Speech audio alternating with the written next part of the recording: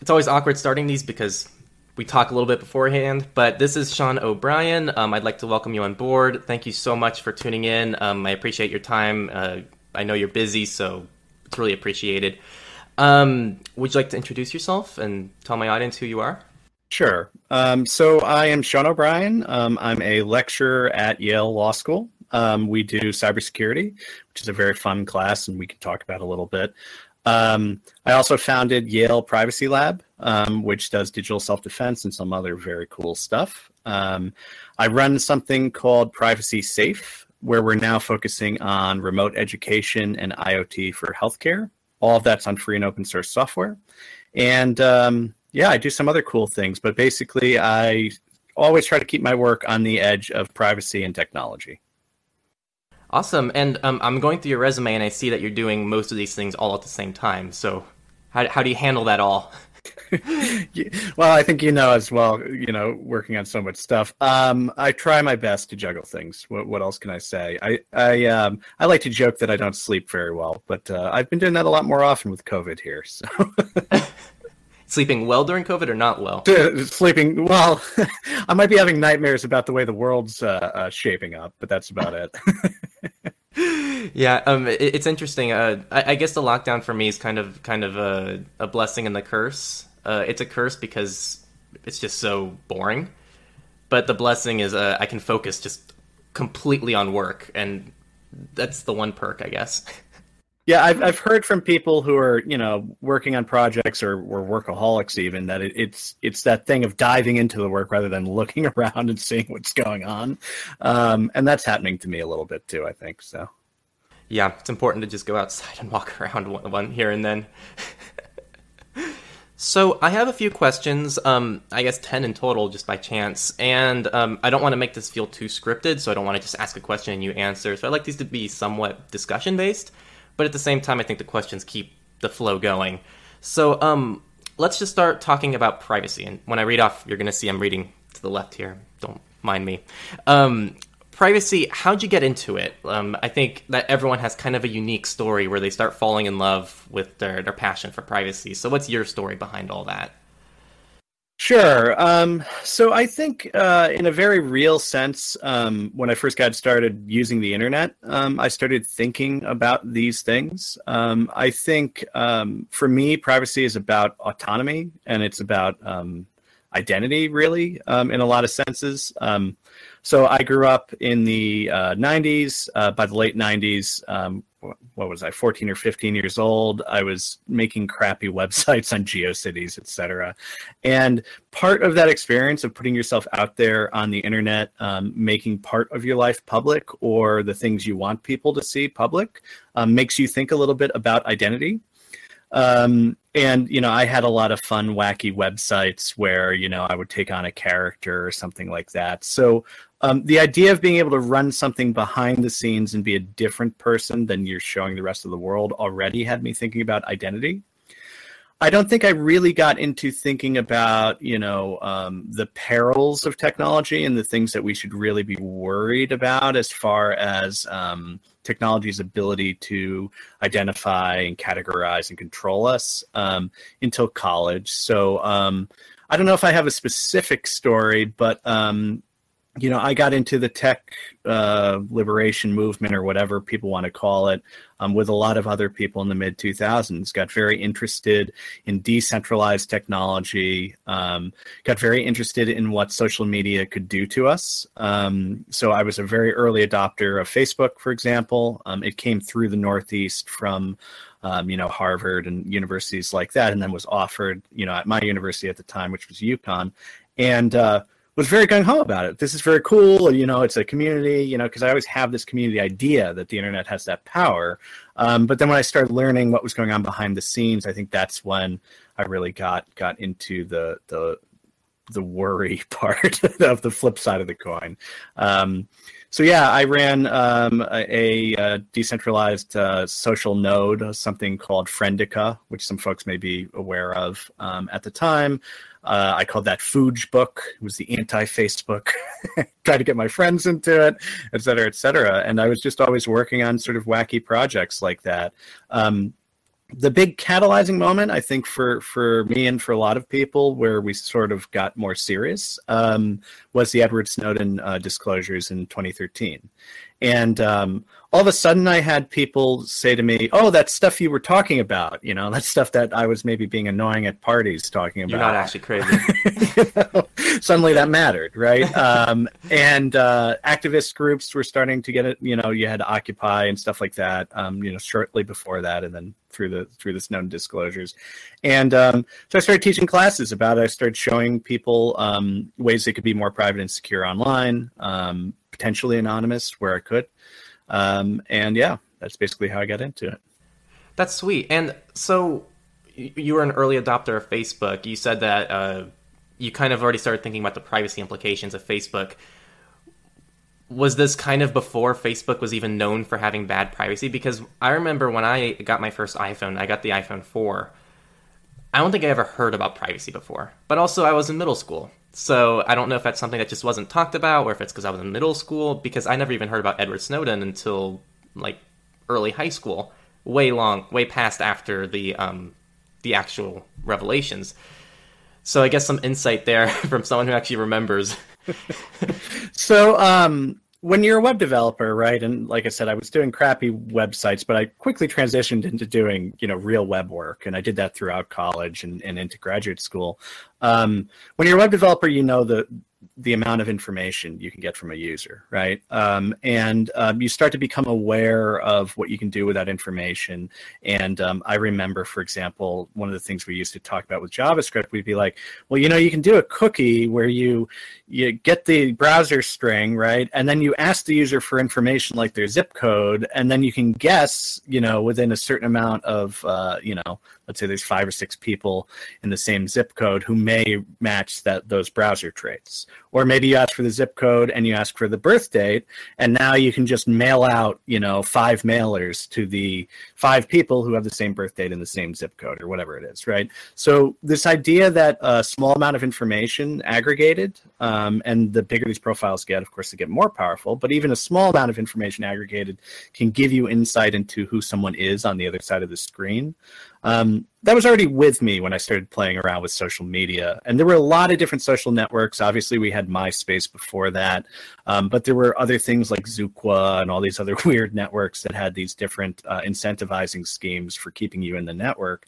And it was obvious to me that there could be a privacy issue. I wasn't fully aware of how things were going until the technologies sort of grew up a little more. So you had a technological shift into what people started calling Web 2.0, right? Which meant that a lot of the code was being computed out of the control of not just the user, but the intermediary, right? So Facebook would be running things off who knows whose server, right? And there'd be these cobbled together websites with tons of different stuff shoved into them.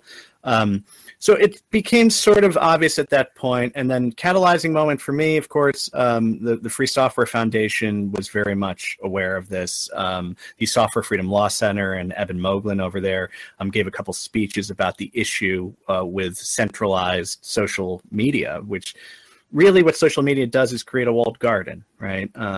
In some ways, it's not that different than what AOL was trying to do in the 90s. They were more successful at it, and they were able to keep people in much more than I thought they would be able to. So yeah, it wasn't so much about directly knowing exactly what the privacy practices were. It was about knowing that they weren't a trustworthy intermediary, right? That there was no reason to trust that their privacy practices were any good. And then when we found out all the stuff, Cambridge Analytica, et cetera, for me, again, it was another moment that was kind of interesting because it was like, well, people who have been in the free software movement or, talking about tech privacy, Electronic Freedom Foundation, et cetera, all those people were talking about these issues. And, if you're in the EFF and you don't know that Facebook is bad by, what year was that? 2016, you should have. What I think is cool about your generation is, you've grown up with smartphones in a very real sense. And we have not, right? Or we did not. And I think that does color a little differently your perception, at least at the start, of trust in these intermediaries again, right? When you get a phone, you get a cool iPhone, right, and you're in middle school, and you've got a bunch of icons on the desktop, you say, well, how bad could these things be? You know, these things are shipped in a product. They're being used by everybody. They're being used by my teachers and my administrators and my parents and me, right? A step above that, you don't even think about those things. It's just, oh, I got a cool new gadget. Like, what's... Yeah, it's a new gaming console, essentially, for a middle schooler. Yeah, so, I mean, and that's something I think I have to come to grips with when I try to teach folks who are trying to have conversations with your generation. Need to think about that. And I'm not that old yet, but I feel old because of the pace of the internet. Well, what's interesting for me is that I'm already seeing this myself. So I have done some volunteer work where I teach basic programming and cybersecurity through Scratch to elementary schoolers. When I was in elementary school, I was learning how to type, and I barely ever touched the computer. These kids have Chromebooks. They're in second, third grade, and they're typing in URLs like it's nothing. So they're even younger than I was using this technology. So I guess I can kind of relate there. And there's a huge degree of trust. Absolutely, and it's not something that most people think about, which is just odd. The fact that you have second graders using Google devices all the way throughout their education experience, all the way through college, is just insane. That a company can have that much control over an individual. I think it's awesome that we can have the conversation now. So I know a lot of educators. I've always thought of myself primarily as an educator. I know a lot of people who teach high school and so on. And, maybe that's just the crowd I ended up in. We weren't the bad crowd. We ended up being teachers. But whatever the case, these folks we're already worried about the implementation of Chromebooks from a pedagogical standpoint, right? What's going to happen when I'm forced to use a cart full of Chromebooks to teach students who I'm already having issues, keeping control in the classroom, or trying to get the information across I'm getting across, or some other, learning disabilities and so on, right? So I think there was already a worry amongst teachers about that. But now we can talk about the privacy and trust issues. Google doesn't quite have the shining, visage that it had, 10 years ago, where it was like, well, everything Google's doing is amazing, and look how cool the Googleplex is, where all the workers get to hang out all day, and all that stuff. So that veneer is sort of, starting to be scratched and broken a little bit. I don't know what's going to happen with COVID-19. I mean, for the first time, policies were just thrown out the window, and it was, okay, now you can bring home your Chromebook, et cetera, because they just had no way to do instruction otherwise. So I think it's going to be interesting to see what that transition is. But what we should be talking about, the things that folks were talking about with the one laptop per child project a long time ago, it's great for this technology to be in the hands of young people, right? But we need to think about who controls that technology ultimately, and how deeply there's control there.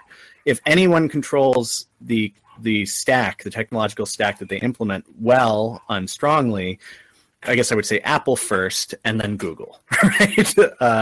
Google's very good at controlling that stack. And as you know, these Chromebooks can do all amazing things like the teaching you're talking about. But I'd like to see them be running free operating systems as well, which we know they can do. But in most cases, they're just not. So, yeah, agreed there. I guess you brought up coronavirus, and that's the second question. So how has coronavirus been affecting you and your work? And it's more of a broad question there, but I'm sure everyone's affected differently. Yeah. So for me, the realization set in more slowly than it should have, that this pandemic would be affecting not only me directly, but the country so strongly. I'm in New Haven, Connecticut. I'm right near New York. We've had a lot of cases here. We were one of the early states to have a heavy amount of cases. Obviously, I'm at Yale University. We had some cases there. They had to close school, send everybody home very abruptly, et cetera, et cetera. So all that stuff went on. I think for me, Personally, I haven't suffered directly yet. I am very worried about people in my family who are immunocompromised, et cetera. But for me, it's been a catalyzing moment to sort of reassess the work I do, try to shift some aspects of that work. For example, we organized under the Privacy Safe, the organization that I'll talk about in a little bit. We organized something called Flatten the Curve Summit. We got some great speakers to do a remote conference talking about COVID-19, talking about the public health impacts, but not only just the public health impacts, some of this technological surveillance stuff that we all are worried about, right? So what's going to happen with contact tracing? What can we expect to go on in healthcare from a technological standpoint? And we got some great folks. We got Luis Falcone from GNU Health talking. We got Cory Doctorow talking. We got Trish Greenhalgh from University of Oxford talking about the remote assessment of patients, which is very cool stuff. Obviously, if you can assess at least some of the symptoms of COVID-19 and try to make a determination from a distance, it's better for the healthcare provider and better for the individual and really society, not spreading it, right, as much as possible. So there's a lot of very cool stuff. I guess for me, it's just, it has had a pretty mega impact. I think we're all going to look back on this time as being, a pretty big catalyst for change in our lives. So it has changed my work. As far as Privacy Safe is concerned, so Privacy Safe is a company that I started in 2019. We were doing for-profit work where we were selling IoT devices, basically free and open source software with open hardware, and trying to do cool things with it, such as secure storage, et cetera, et cetera. With COVID-19, we hit a bit of a wall. A lot of small businesses did. But we also, we're staggering a little bit on some of our projects, right? We were doing some enterprise contracts, et cetera. And the areas we were doing them in were healthcare and education. So it made sense for us to form a nonprofit foundation and then to focus on remote education, to focus on healthcare. So do that work with GNU Health, put a hospital information system on a little decentralized single board computer, right? To work on that kind of stuff. It's been a really recentering event now that I'm thinking about it. And it's only been, so I've been inside since, early March and isolated since early March. And that's 8 weeks. So it's kind of wild. Time's flown. It's honestly, it's felt like just 2 or 3 weeks. Time just, I feel like there's been a total loss of just time. This whole gap. The semester's already over. It's insane. I feel like this stuff just started just a few weeks ago. What are your thoughts on the contact tracing? Have you found something that is promising and also doesn't invade user privacy? I know the EU tried creating one, and then Germany went ahead and said that's not good. They tried making their own, and then Switzerland said they're making their own because the EU one wasn't good, apparently. So the contact tracing just has been a complete mess. Has there been something that you found to be promising? Yeah, so contact tracing to me is very scary, and I'm very worried about it for a number of reasons. But I've talked a little bit about this, and I'll try my best not to just throw out the baby with the bathwater. I do know that epidemiologists and public health officials and so on, experts in that area are saying, look, contact tracing works, right? The idea that where there's a cluster of people who are likely to get COVID-19 or some other disease, or where it's occurring and spreading, that's really, really valuable from a public health standpoint. So I don't want to poo-poo those things and, throw them out and say they're not worthwhile. However, the idea that we would have two of the biggest surveillance capitalists in the history, really the biggest surveillance apparatuses in the history of humanity, being in charge of this, Apple and Google, is very disconcerting to me, to put it mildly.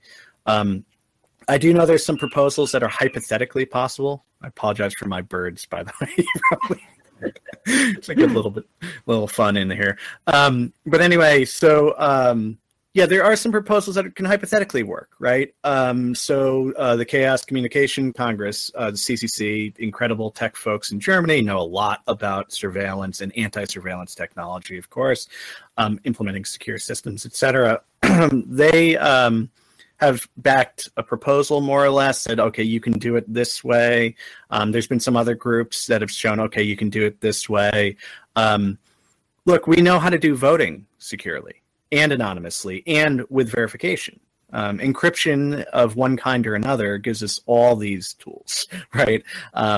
Setting up a system that does secure private communication that also allows the people on both ends to verify that they're talking to the correct person or very likely talking to the correct person. That's also possible, right?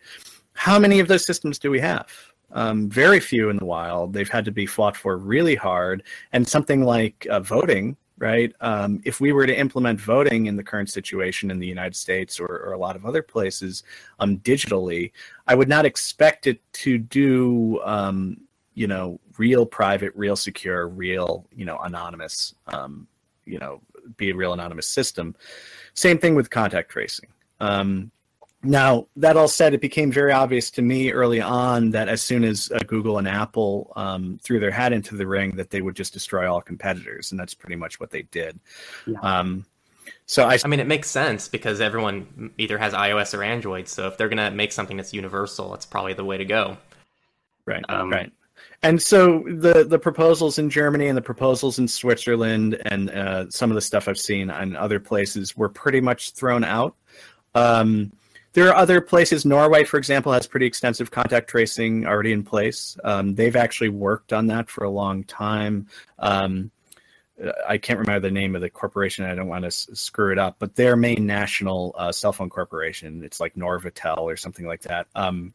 They were already working in this area in Bangladesh, in other parts of the world to track disease. And my understanding is that those systems have some pretty severe flaws from a privacy standpoint. So the alternatives also, I think, are worrisome.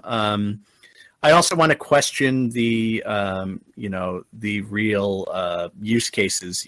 Is this stuff going to actually be valuable? Is this stuff going to do what it says it's going to do? For me, the technology has two major flaws from a technical design standpoint. The first one is that we already know social graphs very quickly get out of control. So if I know you and you know someone and then they know someone, right? As you get 2 or 3 orders out, you already are encompassing massive amounts of people, right? Who are in these social circles, right? And in places like a city, major metropolitan areas, which are where contact tracing hypothetically should be most valuable, I'm not certain that the technology is going to be very valuable because of the amount of people that you could potentially come into contact in your day-to-day just transactional business. Forget about socializing, right? So what it amounts to me is somebody getting a warning on their phone that's going to be about as useful as the click-through screens when Windows first shifted to user account control, right? People were just clicking through that stuff. Agree. Or ignored in some way because people need to go to work, right? If I have a family that I need to support, and I'm one of the lucky people to be able to work at right now, and get money, and I'm afraid of losing that job, I'm going to have to now choose between, believing this app or, going to work. And I think most people are going to choose to go to work. The other thing is Bluetooth technology is really wonky. So I've done a lot of implementation on those little IoT devices, and I don't have a BeagleBoard around. I should have grabbed one before the interview. But anyway, a lot of people know what BeagleBoards look like. We've done some Bluetooth work with Privacy Safe for some very cool stuff. And it's hard to, guess how two devices are going to come into contact with each other or communicate with each other in a lot of cases. Bluetooth is just short-range wireless, and it can be blocked by a lot of things. It can be enabled by a lot of things. So in some cases, you can have Bluetooth extend out many, many yards, right, or meters. And in some cases, it will be blocked by some simple wall or a refrigerator or a microwave or something. And I don't want to be on a city bus with a phone that I've been forced to have, or an app I've been forced to have on that phone. And when the bus stops, I'm considered in contact with people who are walking by the bus on the street. Those kinds of things are kind of silly to me. In a skyscraper where you've got windows, I don't see how this is going to work. There's a lot of cases where I just don't, in traffic on the freeway, I don't see how this is going to work. So I think we need to question also the efficacy of the technology, not just the surveillance aspects of it. Yeah. The crazy, I think that when there is such a big disaster or something that's happening, it's really easy for people to just hop on whatever solutions introduced. We saw the same thing after 9/11. We just implemented all the surveillance technology because that was the right thing to do. We're seeing the same thing now with the pandemic, right? How are we going to address this? We don't know, but we're going to throw everything we can at it. I guess that's been kind of the dangerous pattern that's been occurring recently with surveillance. So what I would say there, look, if I had the huge war chests of money and I had the cultural significance that both Google and Apple have in America, right, in this country, which is failing miserably at its response to COVID-19, is becoming a real example of what not to do worldwide. If I had that kind of money and power, I would want to not look at technology first as the solution. And I think there's other ulterior motives, of course, why Google and Apple are doing this. If that money was put instead into just hiring armies of people to do phone surveys, they would probably be way more effective. Instead, we're seeing just a couple states doing that, Massachusetts, my state, Connecticut as well. What are those? I've never heard of them before. Yeah, so contact tracing traditionally is done by people just calling around, basically. Never heard of that before. I've just heard of the phones. Well, so these are the traditional models, right? How were Nielsen ratings done for television back in the day? How were, there's a certain amount of science behind statistics and public surveys and public research that goes back at least to the turn of the 20th century. And you can argue about, how good polling is, et cetera, et cetera. And we all know, we're like, oh, what's this crap call? And we don't want to answer it, or we hear it and we hang up, et cetera. But, there are experts who do this sort of thing, who are very good at figuring out models, what groups should be contacted, how to cover a lot of different demographics and income groups, et cetera, et cetera. And I'd rather see them try to do contact tracing and come up with ways to do it. I'm sure even there's issues with data disclosure and centralization of information, right? We know that when information is centralized, whether it's in a paper file cabinet or not, you're creating a weakness, right? And the more information that's in that file cabinet, the more it's valuable to people from a cyber criminal standpoint, or to the NSA and the CIA, et cetera, et cetera. But yeah, not to get too off topic, I do think if Google and Apple were to put their money into that, think about the impact they could have had. Right now, that's not cool and high tech, and it doesn't help their hegemony, right? They're putting this stuff in the Bluetooth stack. Apple already has iBeacon, which is the de facto Bluetooth proximity tracking technology. Google used to have Eddystone, then spun that out, but now is getting back into this stuff.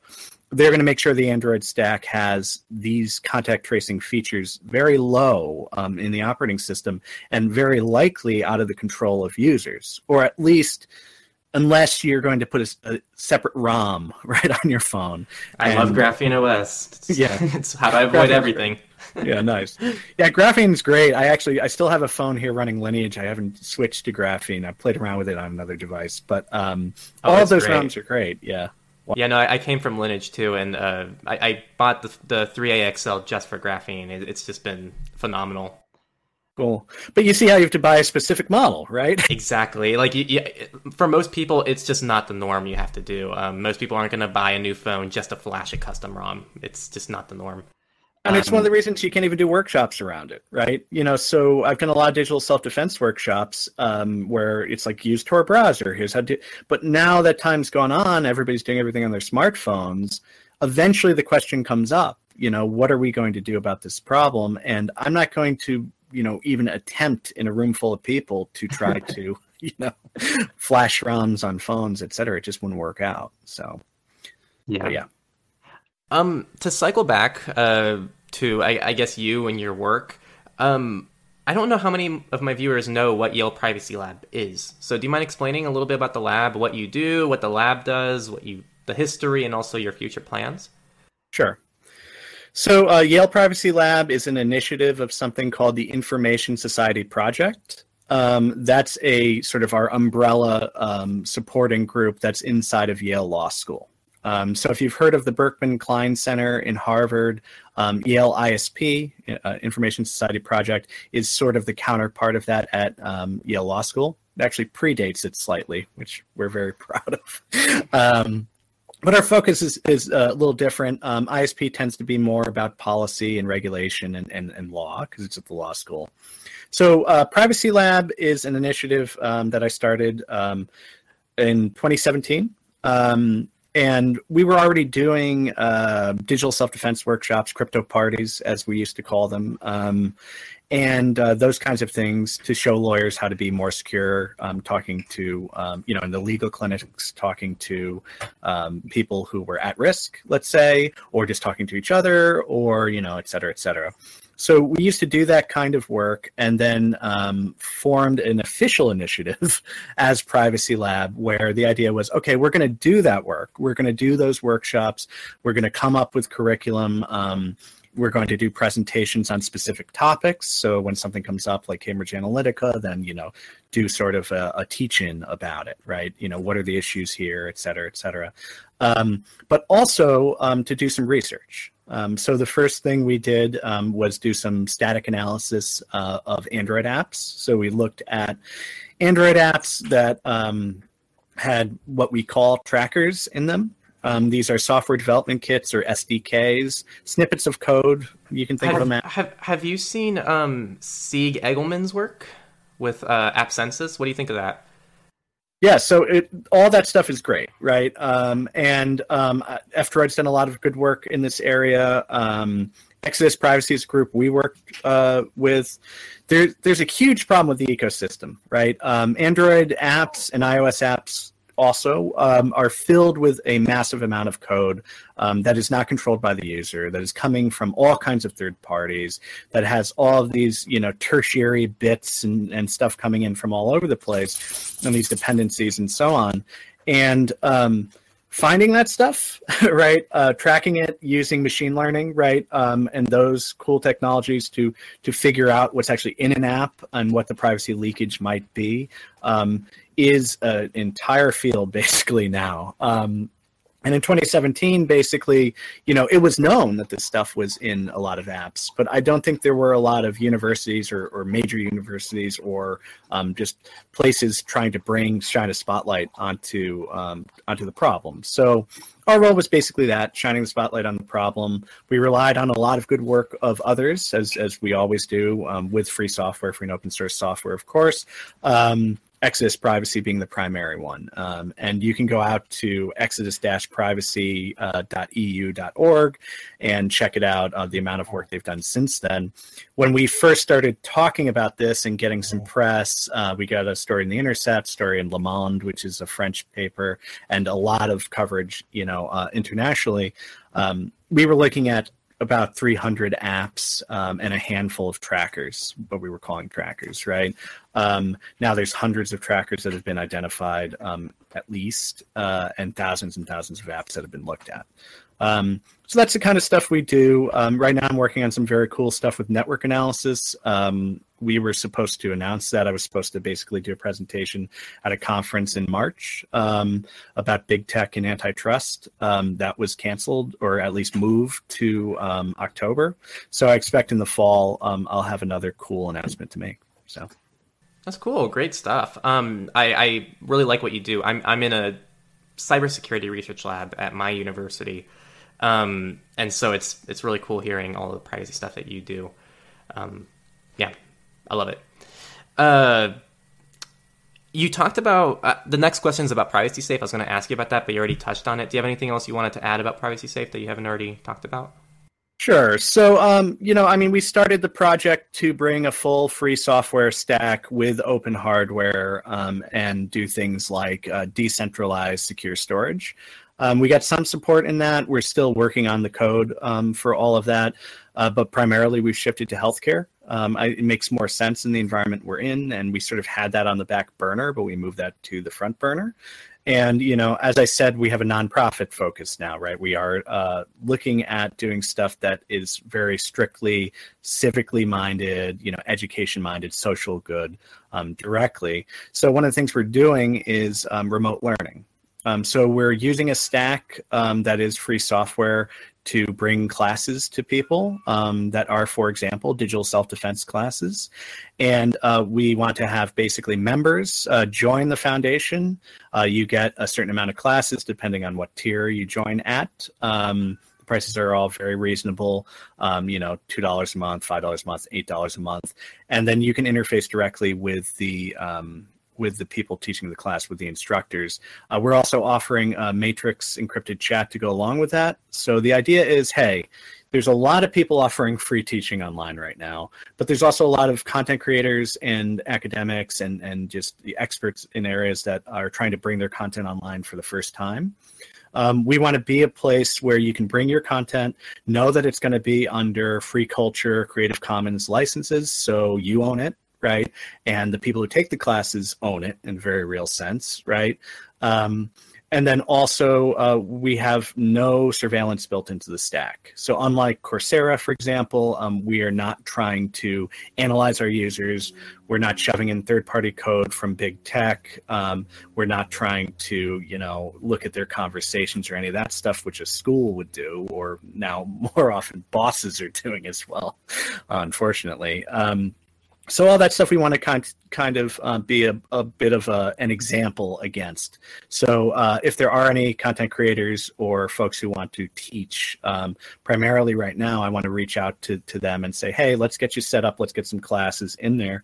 And then if folks want to see how that builds, we've got a few classes coming up in June, and then we'll keep moving throughout the summer. But I expect by the fall, we'll really have a lot of content in there. So that's great. Great initiative. I personally have tried looking for avenues to share Go Incognito, our course, and I've been trying to find something that's decent and I guess more liberating and fast. And Udemy is what I came out with. So, as you know, that's not a great option. So I'm still searching. Yeah, Yeah, so Udemy, Cybrary, all these things are out there. And I don't think the missions are necessarily bad in these places, but part of the profit model that's just come up, and a lot of people are participating in it. It doesn't mean they're bad people or that the companies are necessarily trying to be bad companies, but there is this idea that it's okay just to look at everything that your users do. And that part of your value add is having that information. If it's not your only value add in some cases. A lot of that's going to shift. The market's blown up completely right now. We're seeing for the first time some of the free culture and open source values being taken seriously, where there's restrictions on patents thrown out the window, et cetera, et cetera. And it's because of a crisis, but I think if we can really start looking at those forms of organization seriously and trying to take that torch forward past the pandemic, we're going to be on better footing than we were before it. So yeah, let's see what happens. And if nothing else, we'll teach a bunch of people some very cool stuff and move on to the next thing if we have to. So great, I love it.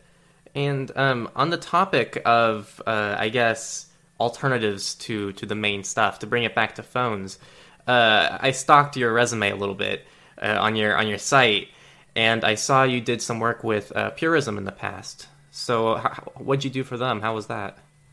Sure. Yeah. So I worked for Purism primarily in a business development sales sort of role. Did a little bit of marketing and so on from last October to last year to May. And so I worked with them throughout some of the Librem 5 work they were doing and some of the early stuff for the Librem 1, the social stack that Purism put together. I think I wish them all the best. For me, it was time to move on to some other projects. I think the community has seen a lot of other alternatives to the Librem 5 come up. There's been a little bit of start-stop with the phone. And that's no mystery to anybody. But I'm pre-ordered, so I'm going through it myself for the phone. Yeah, so I didn't do any direct engineering work or anything like that. I'm just an advocate and supporter of the work they were doing. I have some skepticism about it, to be frank, but I don't. Again, I think they're trying to do good work, and it's just the implementation is a little lacking. Yeah, no, I'm pretty much on the same boat as you are. I want them to succeed. I think that we should all want them to succeed. There's just definitely some issues along the way. And the fact that I'm seeing a $2,000 US version coming out to me is just like, whoa. Yeah, so the hardware business is difficult. One of the things with Privacy Safe, we wanted to have US assembly as much as possible too, which is one of the reasons we went with BeagleBoard. And we're saying, hey, we're going to have BeagleBoard AI. This is a very cool platform. The components are freer in a way than Raspberry Pi is, for example. But also, it's coming from the US, right? So knowing that supply chain gives you a heightened amount of security. So I do understand what they're going for there, but the price constraints also are a lot higher, right? When you're not relying upon what's basically slave labor in Asia, your components are going to cost more money. And this is something as a society we need to be frank and serious about. I know I tend to use strong language, but it is really an issue. Trying to sell someone on the idea of doing U.S. only assembly, let alone manufacturing of all the components, was a difficult thing to do a year ago, right? Now things might change a little bit in that area with everything that's happened with COVID. What's going to be challenging, and the biggest challenge that all of these projects have, and they're of course not only quite aware of it, but having to expend a massive amount of effort on Pine 64 and the rest of them as well, is working on the chipset. Right. If you don't do your own SoC, system on a chip design, and make sure that every component is under your control, you have a hole in your security model. And silicon is not pushed out in many places, right? In the US right now, there aren't many places that will do anything but custom work in small runs. And that amount of investment may come back, but we're talking trillions and trillions of dollars to do the kind of thing like what's happening in China. So yeah, it doesn't surprise me that the American-only version would be priced that highly. But I guess the idea is if you're an enterprise and you're serious about it, I don't know. Yeah, great notes. Side note, like everything you say just makes me rethink almost everything I know. So I hope that the community is able to really appreciate the fact that you came on to do this interview. Next thing, of all these projects and everything you've worked on, it doesn't even have to be something that you've done. What's been kind of your favorite project along the way? What's something that you always look back on and think, man, that was the number one thing? Or is it something you do today? Yeah, so I think that Android story is still, the 2017 thing is still the thing that I have to come back to, and I'm always trying to not chase it, but want to get back to that level. That was a really good example of working with an international team together on something that we knew was going to be explosive. And trying to make sure that we told the story correctly, communicated with each other correctly, and also worked with the press, which was my first experience working with the press in that kind of way. So yeah, that work was not only a little technically challenging, but also from a collaborative standpoint, hectic but fun when I look back on it. I also did some stuff with FreedomBox Foundation. I still love the work that they do there with FreedomBox. I worked on some of the early UI for Plinth, which is the administrative back end for that. I look on that very fondly as well. the coolest, best projects that come out, I don't know. I think we're starting to see some of them. Since you brought up the phones, I am very excited about what Pine 64 is doing and how that stuff is hitting. I think that's going to make some massive changes moving forward. We'll have to see, where hardware goes and how the adoption of the issue that I'm worried about, and one of the reasons contact tracing is problematic, is we may start seeing pressure from entities, from institutions where we have not yet seen much pressure, telling us what we can run and what we need to have in our pockets to even be able to be autonomous at all, to move around the space we're in, right? To go to work, to be hired for a job, to go to school. So it's already happening. There was a job I applied for not too long ago, which was similar to that volunteer position for elementary schools. The way that you, as an instructor, as a lecturer for these after-school programs, the way that you signed up was through a mobile app. The mobile app required Google Play services. I couldn't become a part of this program unless I had a separate device that supported the app. So it's already happening where you have to have either iOS or Android with running Google Play services to be a part of society. Yeah, and it's unreal. And all of the workarounds, they're just workarounds, right? And they work half the time, and the devs are constantly playing a cat and mouse game with Google in this example, yep. Right? You're 100% right. Now, we're used to that problem, right, in a sense, because Microsoft, especially through the 90s and early 2000s, was so dominant. We're used to the idea of being forced into these proprietary, ecosystems. We've come up with some clever workarounds and some ecosystems around them. And maybe, you have a burner phone that you have to use for your job because it has Google Play services, et cetera. For me, that's bad enough. And you're 100% right. We should be worried about that. However, the thing that I'm more concerned about now is that we're going to have to use the devices in our pockets for identification. There's this ID 2020 project that the Gates Foundation is one of the sponsors of. It's being touted as potentially a hygienic solution to transactions during the pandemic, but not only transactions, voting, right? I'm worried that kind of thing is going to happen too, where it's, okay, now you carry this thing in your pocket, and it's not just for one single purpose. It is the only way that you can get, like I said, in a bus, on a train, on a plane, buy something at the store. You're going into like a cashless society now where cash is just irrelevant. Right. So that sort of thing, worries me. Not to get dystopian when you ask me a positive question, but it tends to be where I go. Well, on the positive, I'm seeing more and more projects. I feel like every other month I hear about a new phone project. So I actually it's actually right behind me. There's an ePhone. I don't know if you've heard of the E Foundation. There's a phone there that I'm reviewing. It's going to come out next week. There's Lineage OS. There's tons of custom ROM projects. Daniel McKay, the developer for Graphene OS, he's said that he wants to create his own phone one day that's going to run with Graphene OS. So the demand is there, and it seems like there's developers, and obviously Purism and Pine 64. We have projects. It's just a matter of... And it's sad because over the years we've had so many failed projects as well. You have the Ubuntu phone. You have... didn't Firefox make a phone? Yeah, and I had that phone. That was an interesting project. But, it goes to show how hard these things are. And also the barriers aren't necessarily...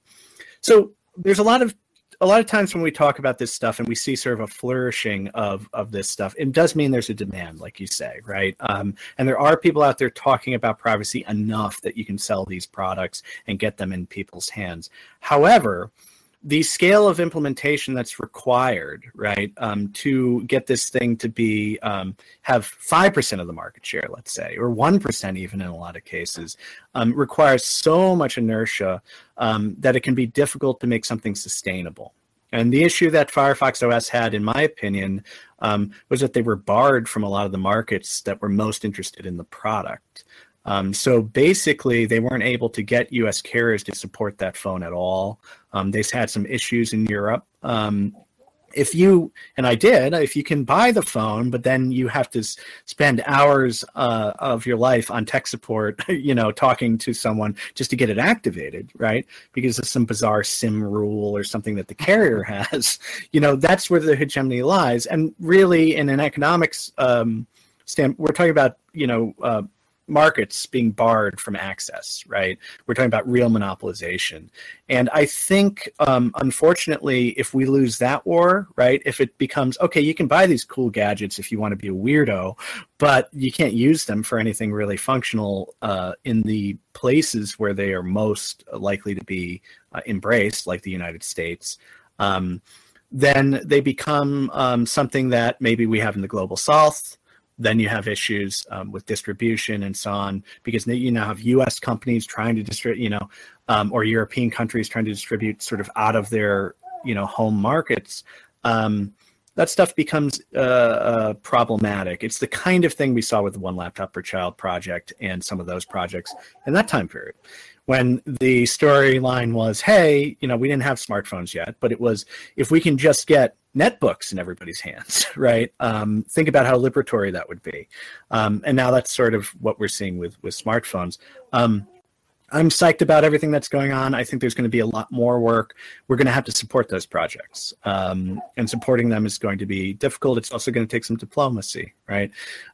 Diversity is going to be there. There are going to be a lot of different devs and a lot of different projects working in sort of cross purposes in a lot of ways. And that's the story of the Linux distro, right? We're used to this with even, when people took GNU and just, started modding it out, and adding little pieces to it in the early days. So we have to try not to be too, I don't know. We need to not go to war with each other also.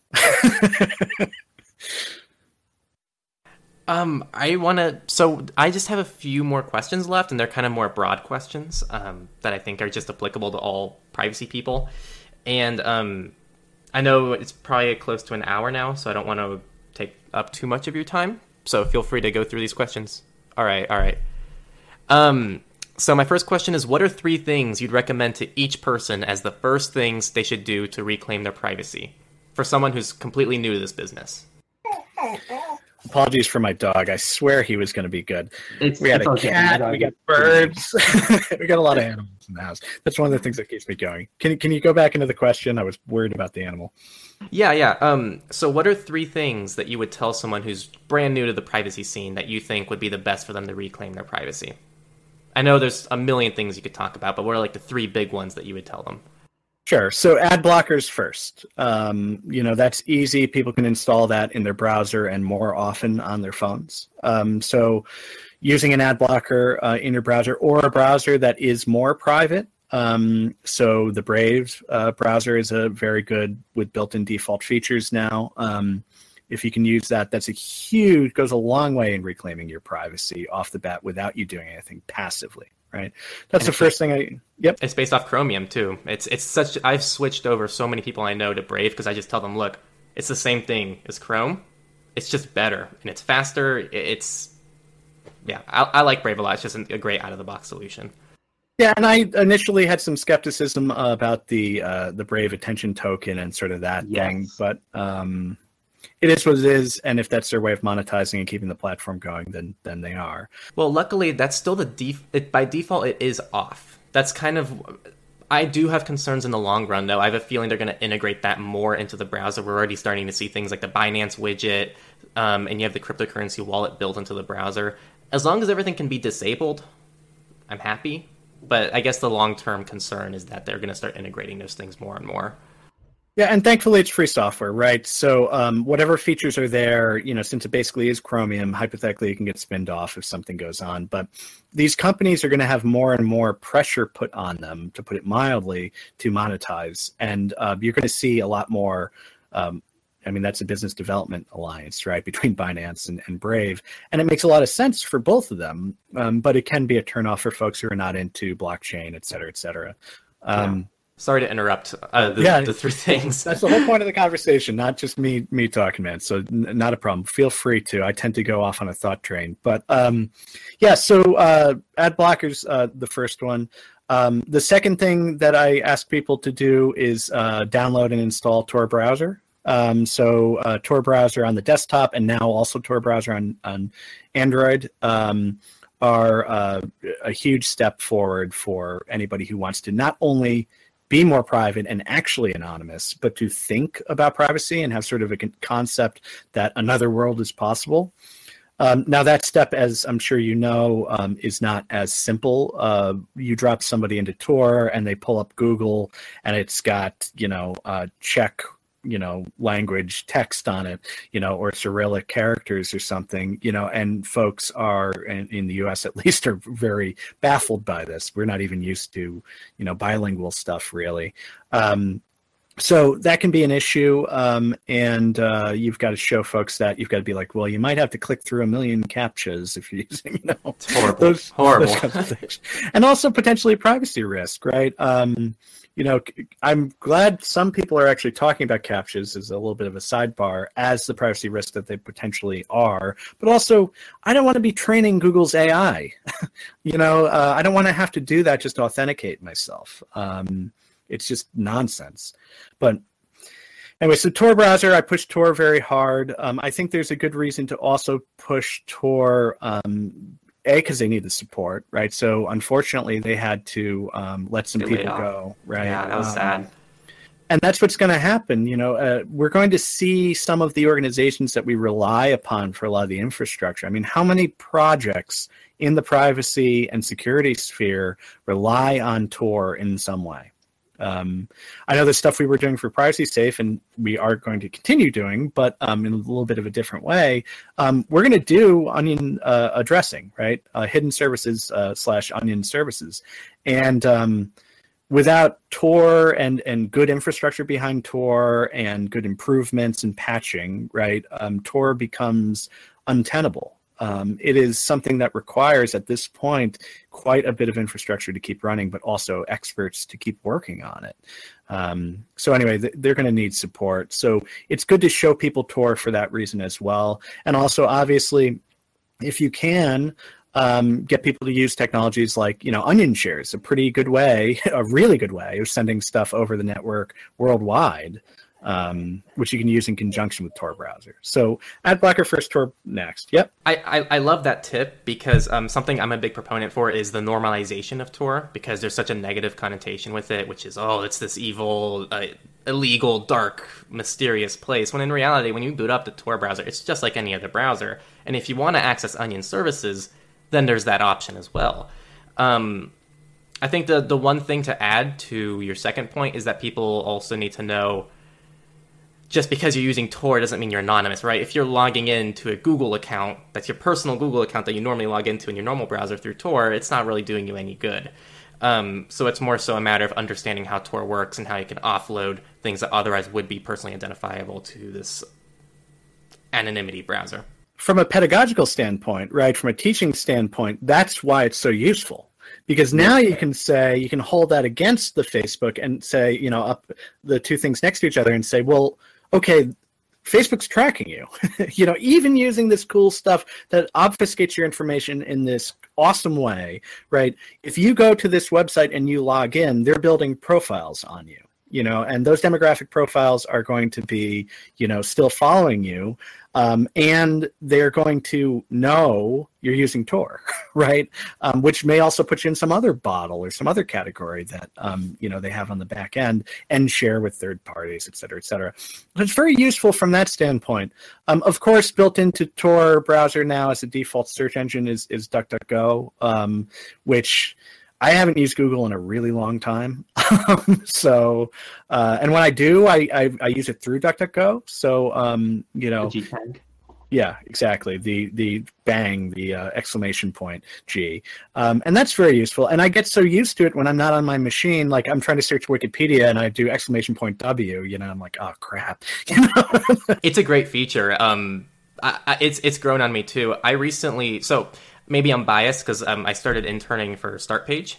So I'm doing some like creative content for them, and I missed the bang feature. So I've moved them to my default search engine just because obviously I get to talk to their engineers, and now I trust them the most personally.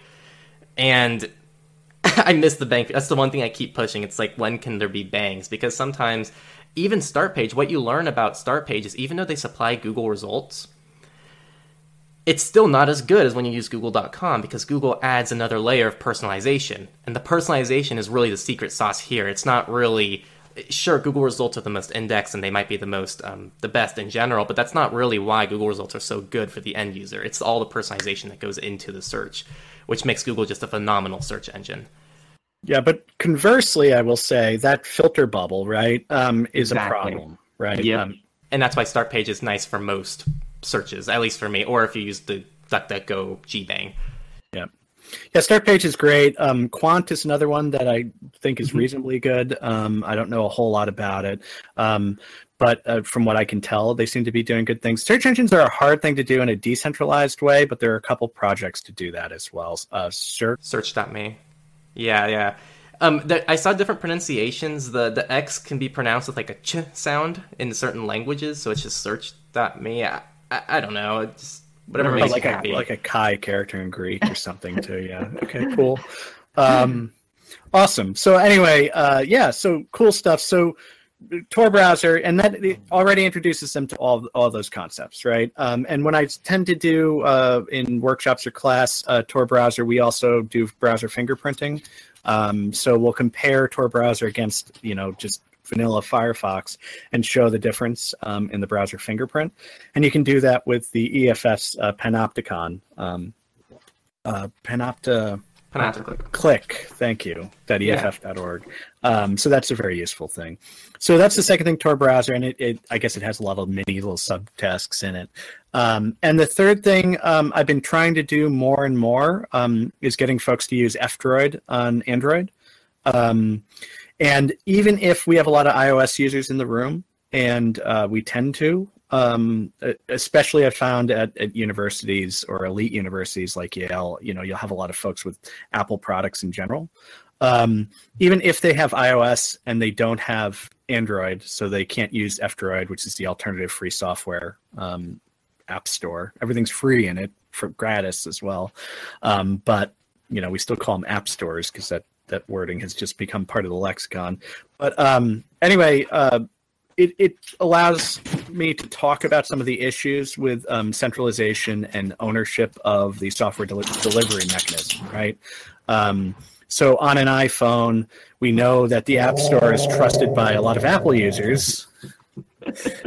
Puppy. I had a cat before yowling. I'm going to get a studio, I swear, at some point, or at least set one up. I need one too, man. It's hard recording videos and having to take down the lights every time. Yeah, exactly. But anyway, it allows us to talk about those issues, right? So we can say, hey, software delivery, if it was done this way, right? If you had somebody actually being able to audit your apps down to the source code every time, search them automatically for trackers, right? So one of the things about Exodus privacy is that all of the tracker signatures that go into Exodus privacy, the ones we did at Yale Privacy Lab, but also ones that they do and ones submitted by third-party researchers or just users, all those tracker signatures, every app in F-Droid is checked against. So if a tracker's been identified, it's not going to end up in that app that's in F-Droid. So it allows me to sort of talk about the tracker work, etc. Unfortunately, unless you have Android users in the room, it can tend to be a little, difficult to go through. But, it does need to be talked about. It is the primary way an Android user can free up their phone. Even if they're unable to remove Google services, they can at least start using these other apps. Versions that are in the Play Store many times don't... they're not always in the Play Store either, but when there are two versions of them, the F-Droid version is guaranteed not to use the Google Play stuff, which is huge. And that brings up a good point to my audience. Because so many people leave comments when I talk about Lineage or Graphene that they're on a locked bootloader. Even if you're on a locked bootloader and you're using Google Play services, you can still use third-party app stores like F-Droid. There's nothing stopping you. Android allows you to do that. It's great. It's not like iOS where everything is locked down. So just FYI. Yep. How do you feel about Aurora? Aurora. So in F-Droid, there's an app store called Aurora, which will anonymously. Yeah. Personally, I use it because, for example, I have a Garmin that I use for running. I'm a big runner, and I have to use Garmin Connect. Well, I don't have to. The cool thing with the watch is you can actually keep everything local on the device. But I guess I like to consider myself a more advanced athlete, and I have to use the app to get all the full details of all my runs and everything like that. And Aurora is just magnificent in how it gives you an anonymous Google account that you log into, and you can download all free apps from the Google Play Store. Obviously, ideally, I get 99% of my apps from the F-Droid store, but it's great to get those Google Play alternatives for apps that will sometimes work without Google Play services. Yeah, so what I use is the Yelp store.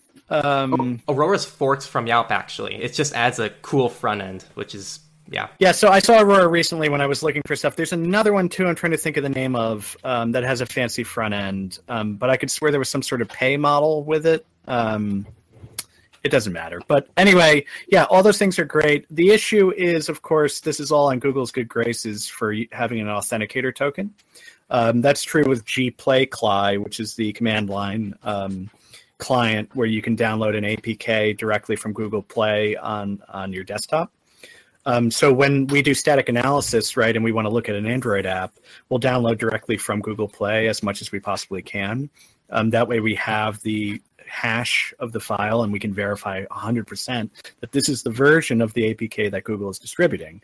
But we can only do that using this token system where you don't have to log in using a Google Play account.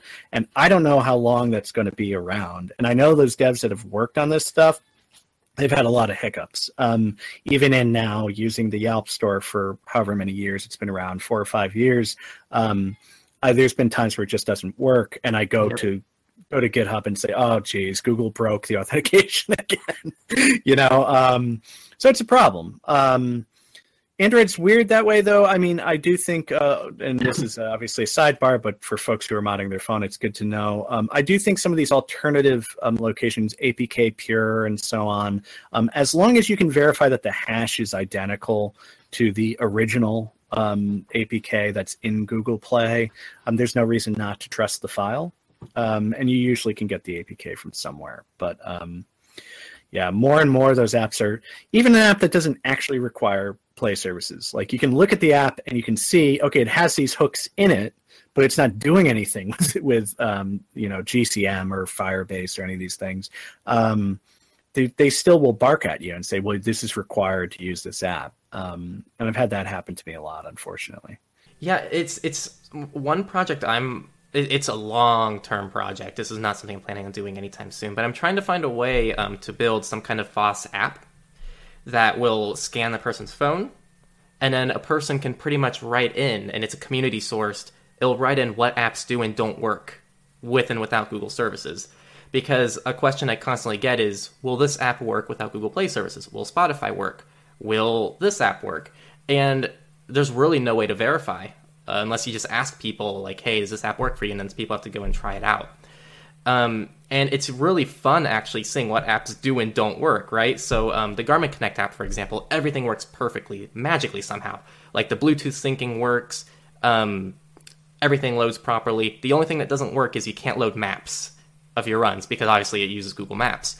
The Tesla app works magically. You can connect to a car, no issues.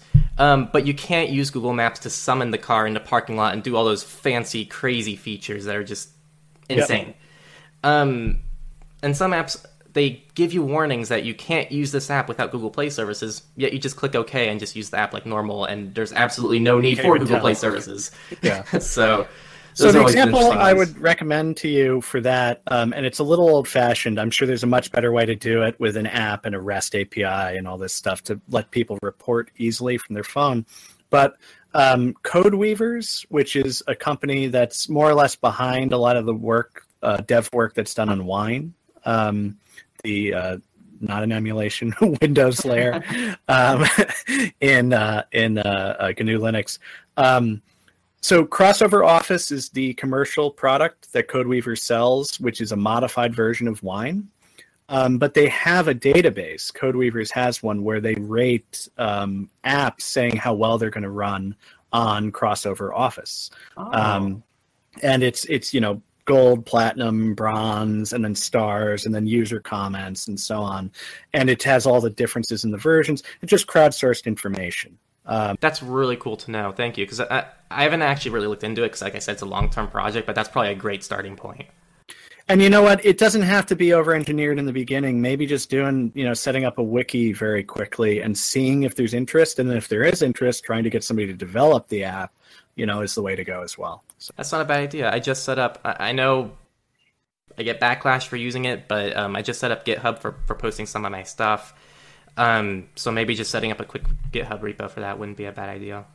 Yeah, in the world we're in, I mean, GitLab, obviously, a lot of folks have switched to because of the non-Microsoft situation, and you can do self-hosting and so on. But, I mean, GitHub is so common as a platform. I do think if you want to engage with a wide swath of users, you're going to have something there.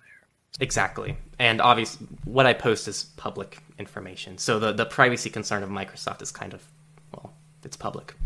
So so the three things. Sorry, this question got a really crazy. That's good. So the three things: ad blocking, a browser, and then F-Droid, I would say. F-Droid. So Tor browser and F-Droid. So those are the three Sean O'Brien approved tips for privacy noobs.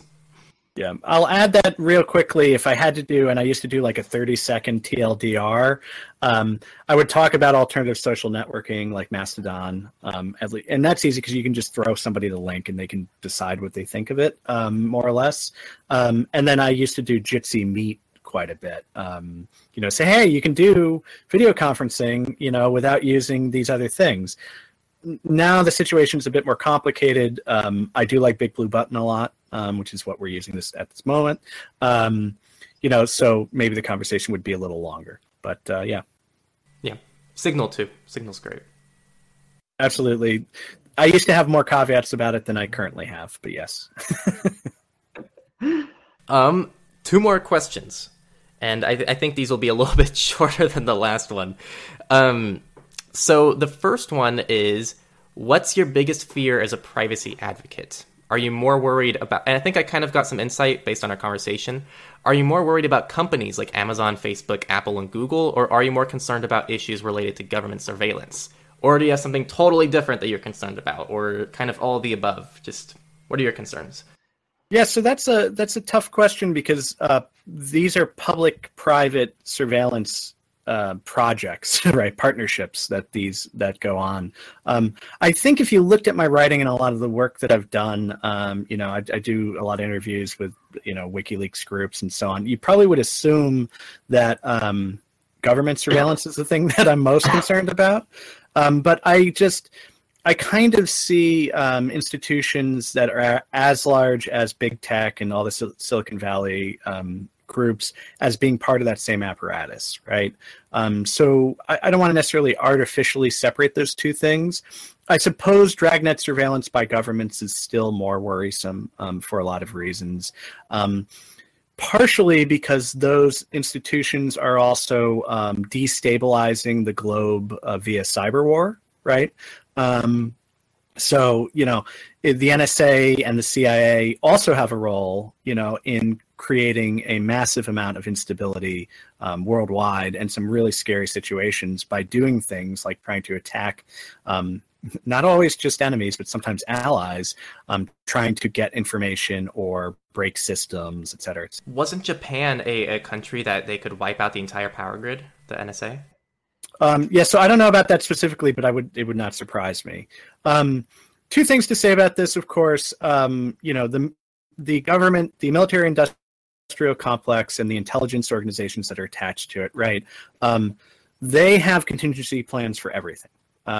So it doesn't necessarily mean that tomorrow you can flip a switch and turn off Japan's electric. Maybe it does, but in this case, like I said, I need to look into it. But it does mean that there's a plan to do that if the situation calls for it, whatever that means, right? But the other thing is you've got folks who are actively involved in, sort of these small cell groups, right? So if you're a part of the CIA's group, which I'm trying to think of the name of, the one that was responsible for the infiltration in Vault 7, if you followed the Vault 7 and Vault 8 stuff a few years ago. Okay, so a few years ago, it came to light that basically all of the hardware and software that the world relies on for their infrastructure was pwned in some way. It either had purposeful bugs inserted by the NSA or CIA or both into it, backdoors, for example, or it there were active attacks against it. So Cisco routers could be taken down that were used in pretty much everywhere. Firefox browser had some vulnerabilities. A lot of these were Windows-based, right? But some of them weren't. Some of them were on GNU Linux systems and Macs and so on. There were a lot of attacks against iPhones. There were a lot of attacks against Android and so on. This cache of information was disclosed by WikiLeaks, and WikiLeaks responsibly went through it, described the attacks without disclosing the code first, and then eventually disclosed most of the code as well after this stuff was patched. So that's a really scary example to look back on for the folks who may not be aware of it, of Vault 7, of nation state kind of trying to destabilize the technical infrastructure that we rely upon for everything. Another example, which is somewhat related, is the Eternal Blue weakness that was in Microsoft Windows networking that led to all the waves of ransomware, right? That almost certainly, besides the NSA actually admitting that they did it, we know from all kinds of evidence that the NSA was actually responsible for inserting that backdoor. And they had so-called weaponized it, right? So you've got these cells, these groups of technologists who are working in the NSA in TAO, Tailored Access Operations is the name of the group. And they're coming up with not only the backdoors, but they're coming up with the exploits, and then they're making them really easy to command and control from a distance. So now you can have a relatively unskilled operative that maybe was trained up in a couple months, and they can click around some interface and they can attack some country, basically, with cyber war. But even if that doesn't happen, you know, information wants to be free, the old adage, right? A lot of this stuff leaks out. In this case, it leaked out through a group called the Shadow Brokers. They disclosed the exploits, and we ended up with this huge wave of problems that we're still dealing with, right? Ransomware seems to keep coming back. And so I suppose in a very real, like, am I worried about, you know, us ending up in nuclear war or some crazy thing happening, you know, internationally, beyond the crazy instability that we see now with COVID-19, I am more worried about nation state actors in that sense. For personal privacy, you know, I think dragnet surveillance is something, at least at the moment, that I think I'm able to realistically mitigate against.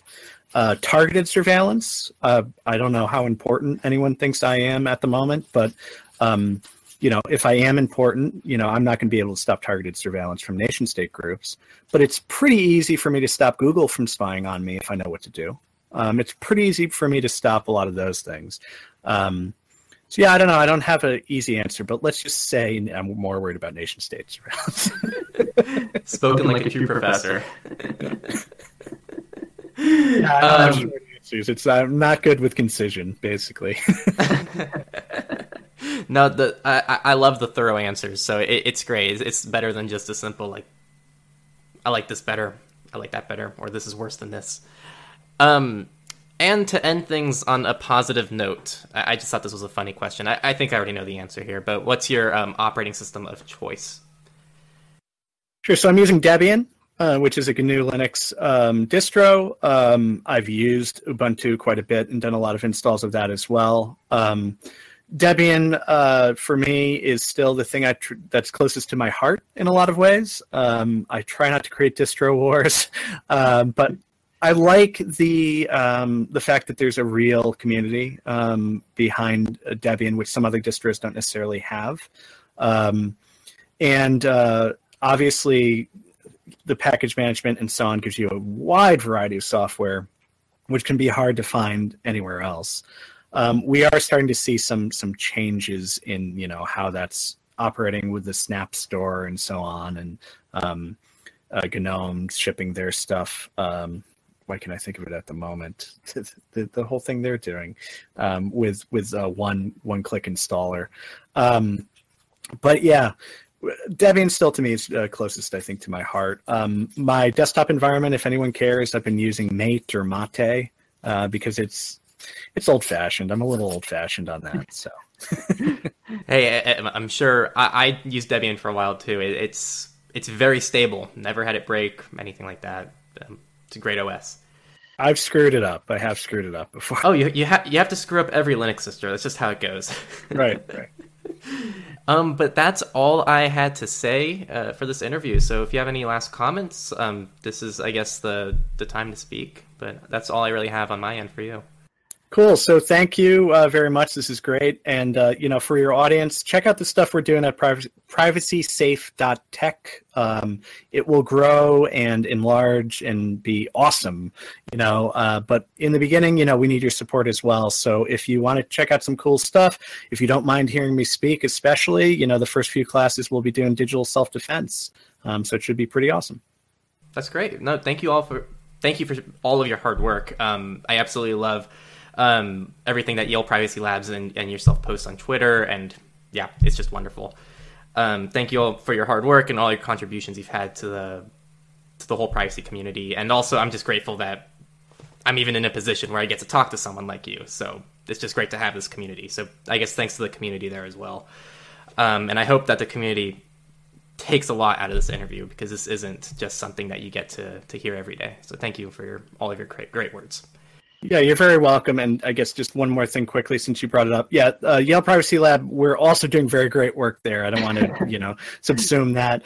You're going to see a lot more of us out of the fall. Things have been kind of, as everyone knows, the last couple of months have been a bit tumultuous. So some of the things we were doing were a little nipped in the bud.